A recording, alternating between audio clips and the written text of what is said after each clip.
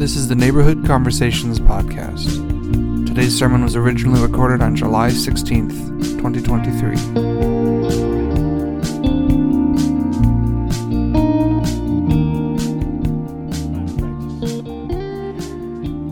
My name is Rex. My pronouns are he and him. And in what seems like a lifetime ago, I was the pastor of one of the churches that became the core for Neighborhood Church. And I'm glad to be here with this community today, and I'll say a little bit more about that during the sermon. But like Angie said, our scripture is from Isaiah, the 55th chapter, and I'm going to read verses 10 through 13. Isaiah says, "For as the rain and the snow come down from heaven, and do not return there until they have watered the earth, making it bring forth and sprout, giving seed to the sower and bread to the eater, so shall my word be that goes out from my mouth. It shall not return to me empty, but it shall accomplish that which I propose, and succeed in the thing for which I sent it. You shall go out in joy, and be led back in peace. The mountains and the hills before you shall burst into song, and all the trees of the field shall clap their hands. Instead of the thorns there shall come up the cypress, instead of the briar shall come up the myrtle, and it shall be to the Lord for a memorial, for an everlasting sign that shall not be cut off." This is the word of God for all of us, the people of God. Would you say, "Thanks be to God"?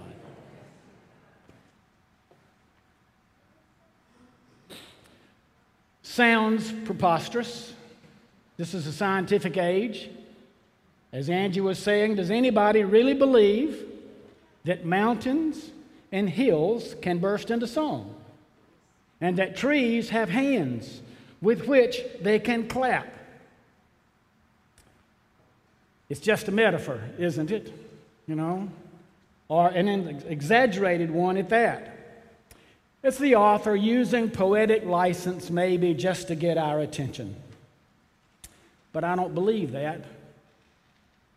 I don't believe these words are just a metaphor. I believe they're much, much more than that. What they are is an attempt to put into human language what happens when people encounter the oppression-lifting, justice-bringing, love-redeeming power of God in their lives. If you remember the story of Moses, who, before going back to Egypt to lead the Israelites out of an earlier bondage, he had such an incredible encounter with God that God told him to take off his shoes, for the place where he was standing was holy ground. What all of these writers of Scripture are trying to do is describe what happens when we are encountered by the holy ground, or holy mystery of God, in such a way that our entire worldview changes.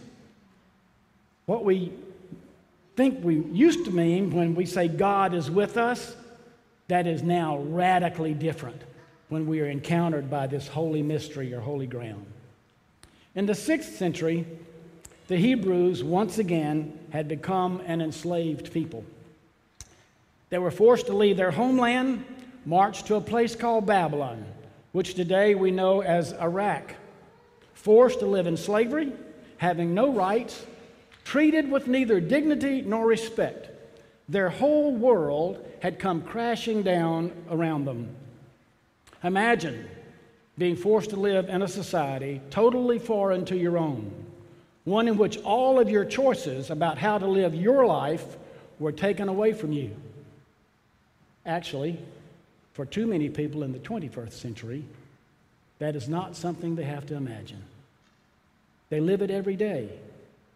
Well, the Hebrews were living in that kind of hell every single day of their lives. A hell that could have completely destroyed them.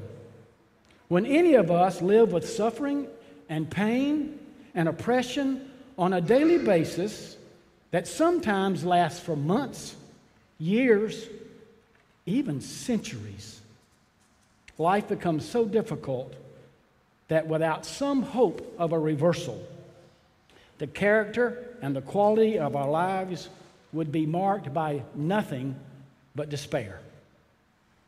Despair, without some slither of hope, leads to death. However, it's hard to kill hope in people.